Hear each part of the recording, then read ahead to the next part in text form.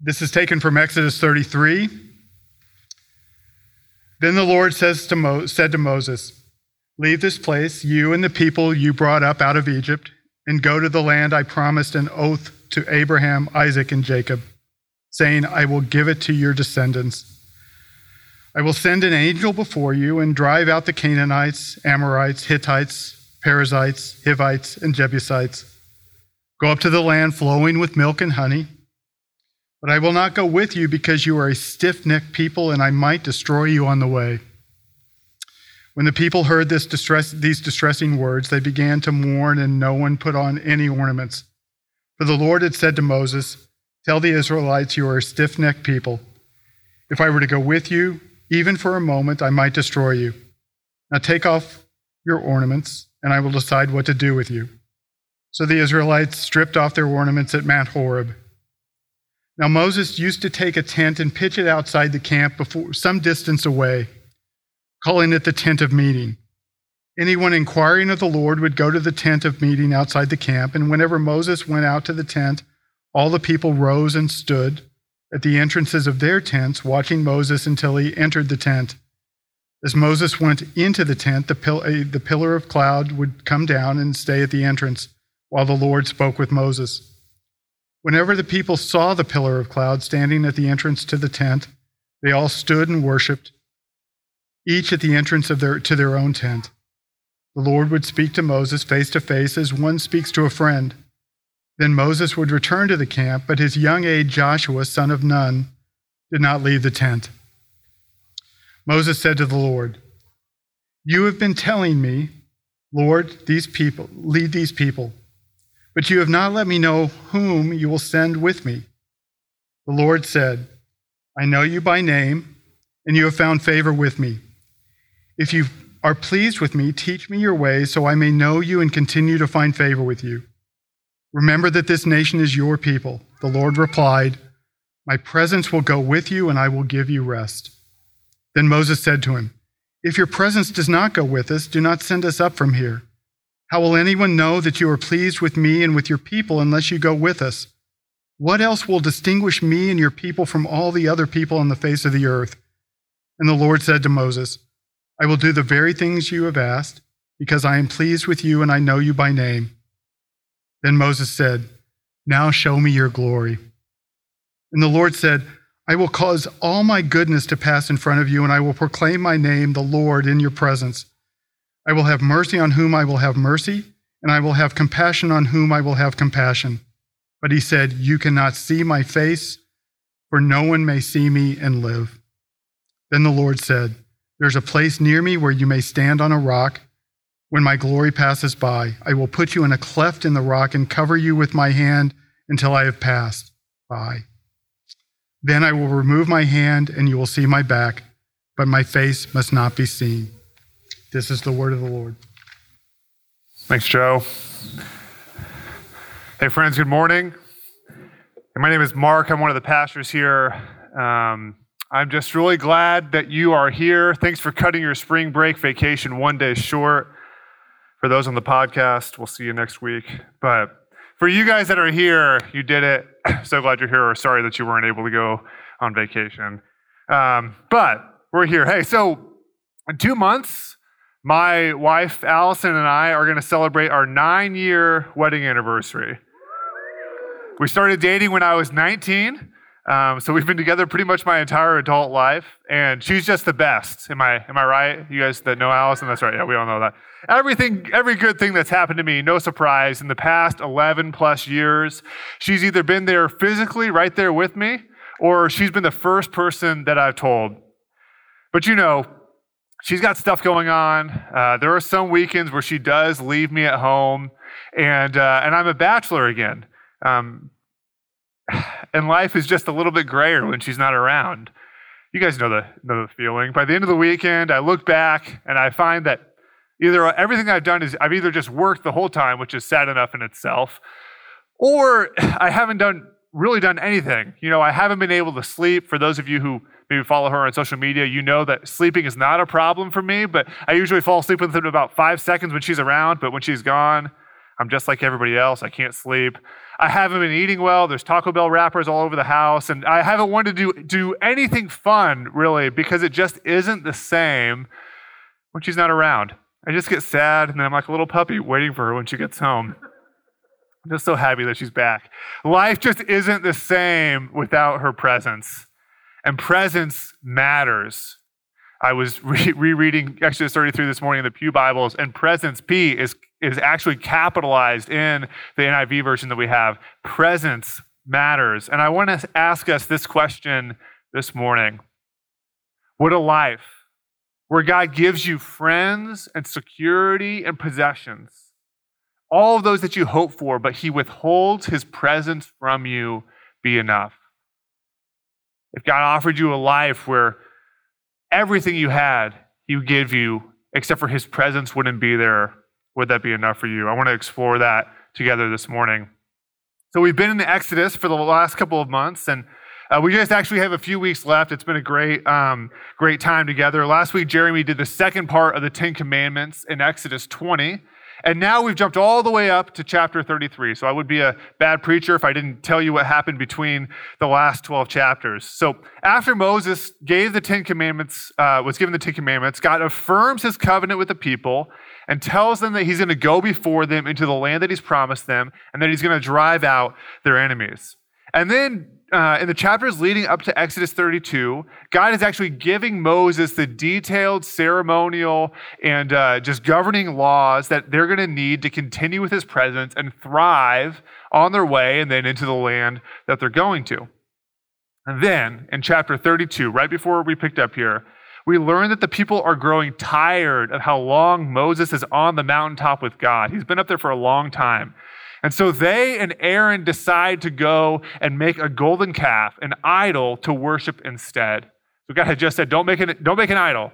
Moses came down and gave him those commandments. He goes back up to the mountain, and he's gone for too long, and the people make an idol. And it's a striking account of just how quickly God's people can turn from him, even after seeing such incredible and magnificent displays of his glory. They turn so quickly.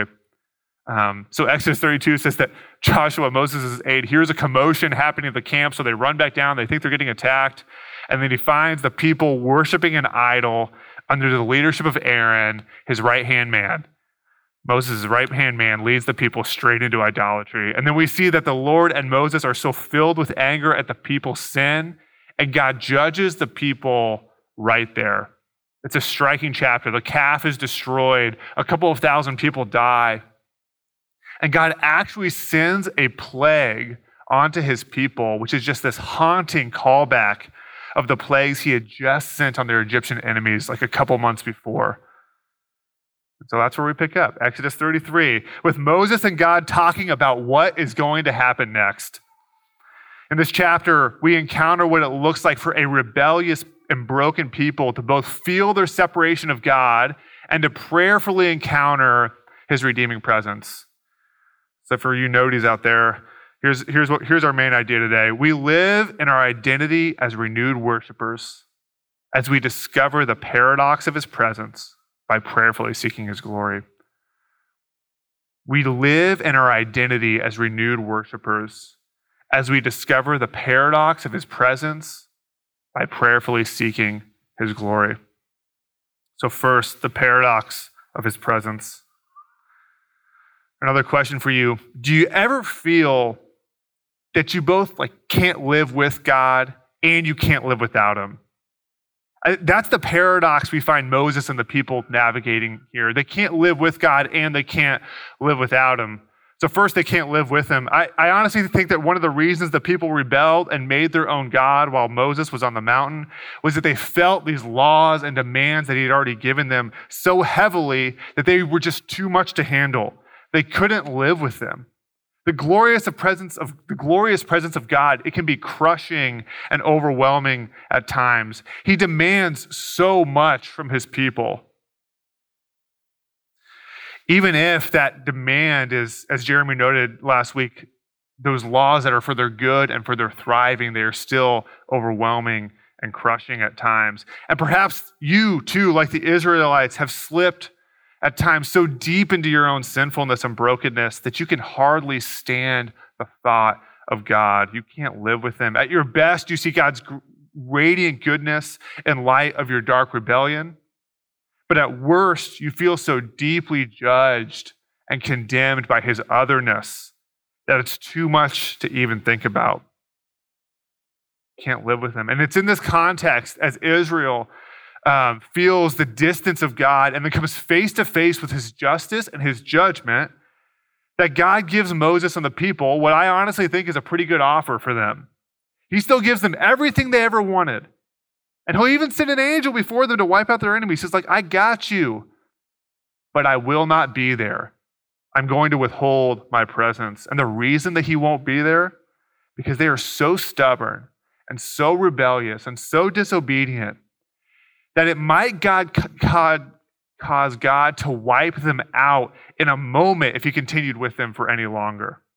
He had, by cloud and fire, been with them since they left Egypt, but their unwillingness to follow him and obey his commands is actually about to end with God wiping them off the face of the earth. Moses talks them out of it, it seems, in Exodus 32. He says, I'm just going to start over. And this is Moses interceding and saying, no, Lord, these are your chosen people. Be merciful to us. But my question is that would you take that deal? God has given you everything you wanted. He won't destroy you and everyone you love. And the trade-off is that his presence won't be accessible to you. I'm honestly surprised at the Israelites' response here. Like, I figured that they were going to jump at this deal. They keep failing us over and over again, but they are so stubborn and so rebellious and so foolish at times. But then I'm surprised that they hear this offer and they find it so distressing. They throw off all of their jewelry and ornaments and they instantly begin to mourn. The thought of losing the presence of God, who just, by the way, sent a plague on them. Like, they're still recovering from this plague that the Lord has sent on them. It is the thought of losing his presence is so devastating that they fall into mourning at the thought of his presence leaving them. Because they can't live without him. They can't live with him, but they cannot live without him. That paradox, can't live with God, can't live without him, is something I feel, one second here, sorry. We're good. That paradox, can't live with him, can't live without him, is something I feel so deeply in myself. And I think what this passage shows us is that both sides of that paradox are so true that we only begin to experience the fullness of his presence when we navigate both sides of it. Have you ever felt like the Israelites did when Moses was away on the mountain for what seemed like forever? That God drops this set of rules and requirements and standards on you. And though he's felt present in your life before, and there have been seasons where you felt his presence, now he feels distant, and it feels as though he almost doesn't have time for you. In the periods of my life where I felt so done with Christianity, so overwhelmed by my sinfulness, by my inability to keep God's standards, even when I want to keep them myself, the further I walk into the extreme of the can't live with him side of the spectrum, the deeper I find myself coming out on the side of can't live without him. I can't walk away. I love him too much. I've only ever really been known truly and wholly by God and loved by him, and he's my nearest and most faithful friend.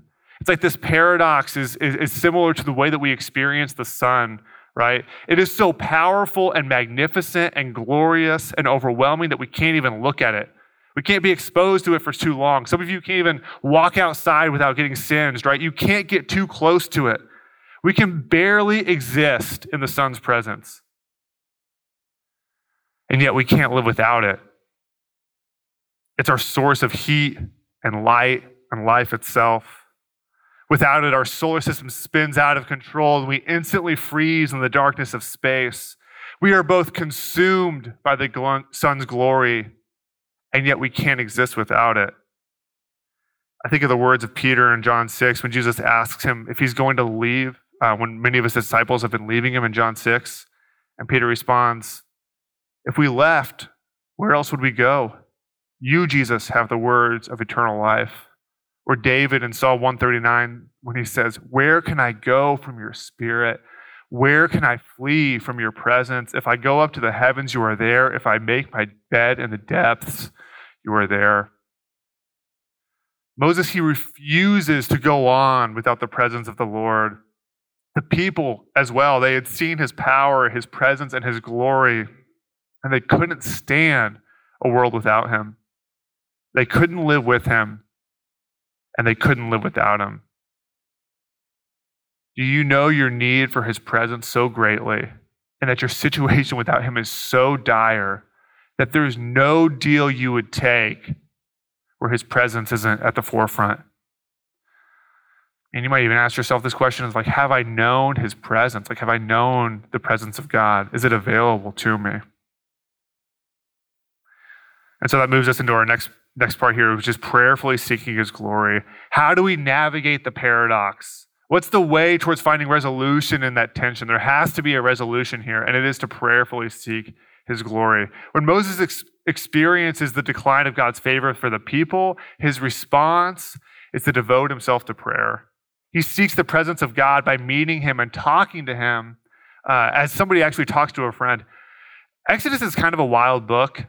Like it's in the Bible, it's good, but it's kind of crazy. And even the thought of these thousands upon thousands, maybe millions of people, depending how you look at it, navigating around the desert and having no place to go.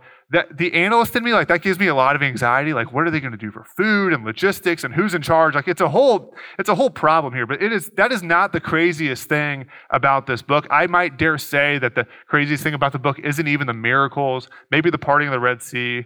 But one of the wildest things here is that Moses would be able to approach the God of the universe, and he talks to him like a friend. Like, that is so shocking in the book of Exodus after everything that's happened. And then Moses, who, mixed feelings about sometimes, Moses then asks him to see his glory. He's like, you're my friend, but I also, Lord, I want to see your glory. He's so bold in this. And Moses responds to the tension of God's presence by praying for more of his glory. That's how Moses approaches the tension. And then we can, like Moses, come to the Lord and petition for his presence and beg for his glory, because Jesus is our way into God's presence. Jesus is the one who resolves that paradox of his presence for us, not being able to live with him and not being able to live without him. It is by Jesus that as we embrace the paradox, we pray for his glory. And then it's by his Spirit, by his Holy Spirit, that we are able to know God more fully and experience his presence with us. You see, while our sin and our rebellion condemns us so completely that we can't live with God's presence, Jesus himself stands in our place to cover up our sins and give us access to the Father. Paul describes it like this in Romans 8. Who then is the one who condemns? No one. Christ Jesus died. More than that, he was raised to life.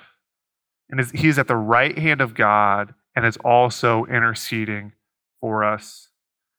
Moses here is a kind of prototype of Jesus because he is interceding, that is, he is praying on behalf of the people. And now we too can approach the throne of God like Moses did because Jesus himself is praying on our behalf to the Father. And so then, with Jesus as our advocate, with our access to the Father being made available by him, this passage, I think, encourages us to keep praying.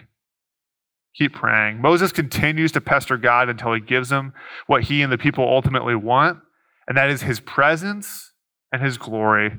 Not just his blessings, his presence and his glory. I actually get the sense that the conversation that we read in Exodus 33 took place over a long period of time. During that time when Moses was coming to and from the tent, speaking with God, like we see it pretty quickly in like a dialogue in our Bibles, but I get the sense that it took some time for each one of those things with the Lord to come out. Prayer takes time. Renewal takes time. Revival takes time. We got a sketch up here. This is one of Jeremy's most well-known sketches. He stole it from a guy named Mark Sayers, so don't give him too much credit. But it shows, we've looked at this a few different times. It shows the cycle of renewal and revival. This story of the Israelites is actually one of the classic revival passages in Scripture and is one of the bases for this diagram. And I want to jump to the bottom here. If you see that in the depths of decline and discontent, that's when the faithful prayers of God's people are heard.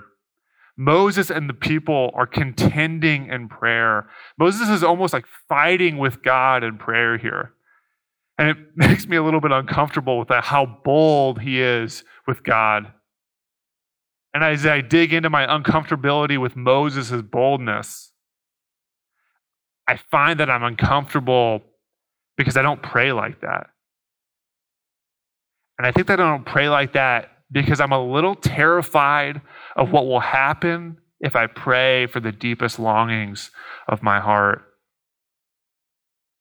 What if God doesn't answer and I'm stuck, denied of his presence, denied of the flourishing that I desire, or denied of the blessing I want for someone else?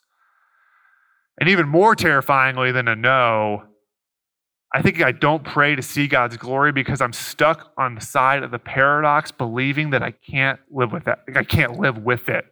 I'm afraid of what it might demand of me, the changes that it would bring, the dismantling of the worldviews that I have right now that a deeper encounter with God's presence and glory would certainly bring in my life.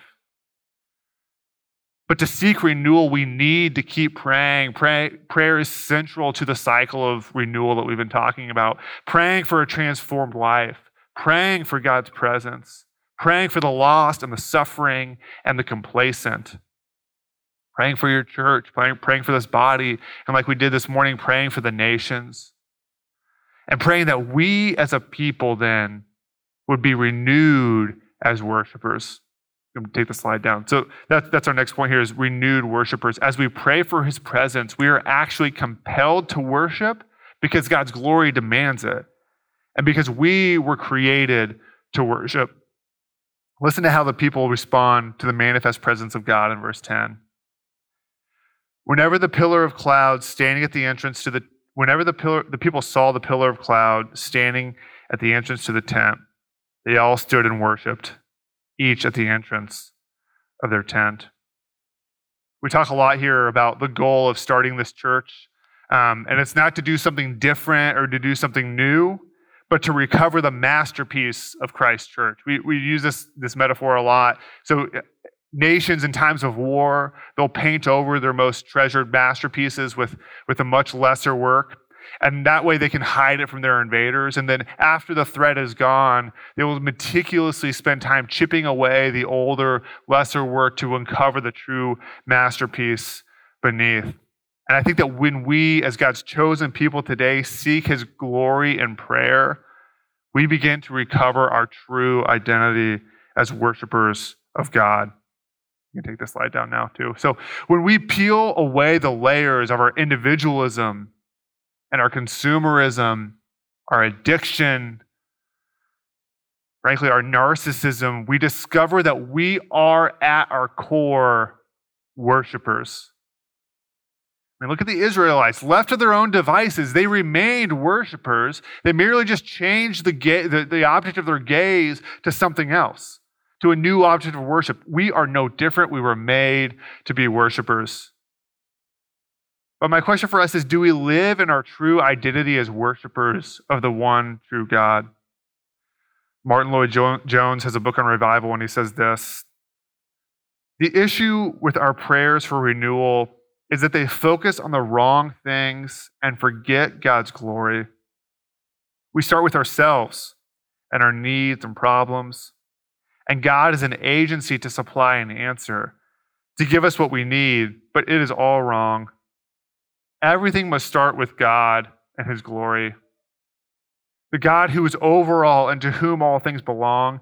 It is because men are not glorifying him that they need to be saved, not to have some little personal problem solved. You might also ask yourself, what is the ultimate goal of my life with Jesus? Is it mental health, community, finding meaning, feeling loved? Listen, I am the biggest fan in the room of all those things. But if they don't lead us to deeper worship, is our pursuit of these things really uncovering our identity as worshipers of God, our true identity as his worshipers? If not, I think we need to ask the same question that Moses asked of God in verse 15. It says, then Moses said to him, if your presence does not go with us, Do not send us up from here. How will anyone know that you are pleased with me and with your people unless you go with us? And he says, what will distinguish me and your people from all the other people on the face of the earth? If we don't have that presence, what will distinguish us? How are we any different? Jesus offers us so many gifts in life.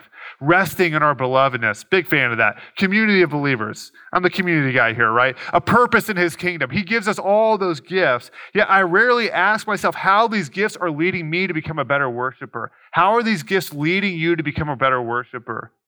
Instead, we spend so much of our lives focusing, at least I do, on maximizing my own happiness and security, but not really on worship. How do the gifts of Jesus lead you to worship? That is what the Lord desires of us, and it's what we were created for. See, because a posture of worship seeks to express our deep love and thankfulness to a God who bridged the paradox of his presence for us with Jesus. Prayerfully seeking his glory leads to a life of worship that longs for God's presence. And that presence, which compels us to worship, is what makes us a distinct people, a chosen people. Is that your view of the church, of a community of faith? But if I can ask another real honest question here, are we a group of people that merely want to lead respectable and comfortable lives in the world? Or are we distinct? Because the Spirit's presence is reviving our identity as worshipers of the one true God. So there's three things that I want to encourage us with as we close. First, keep praying. Great Mav City song, great truth. Keep praying. Renewal and revival come from what Paul calls laboring in prayer. Paul literally calls it laboring. Do work in prayer. I think that prayer feels like so much work because we are stepping into the heavy and at times overwhelming presence of God. But his weightiness is also what transforms us. Just know that when you pray, it's like, this is hard. Like, why is it hard? Because you are stepping into the presence of God. It's weighty, it's transformative, it's not going to be easy all the time. And second, then, embrace the paradox. Prayer can feel weighty and laborious because on account of your sinfulness, you should not be able to commune with the God of the universe. You should be separated from him. But thank God that we have Jesus who died on our behalf and who God uses as his full expression of love to bring us back into life with him.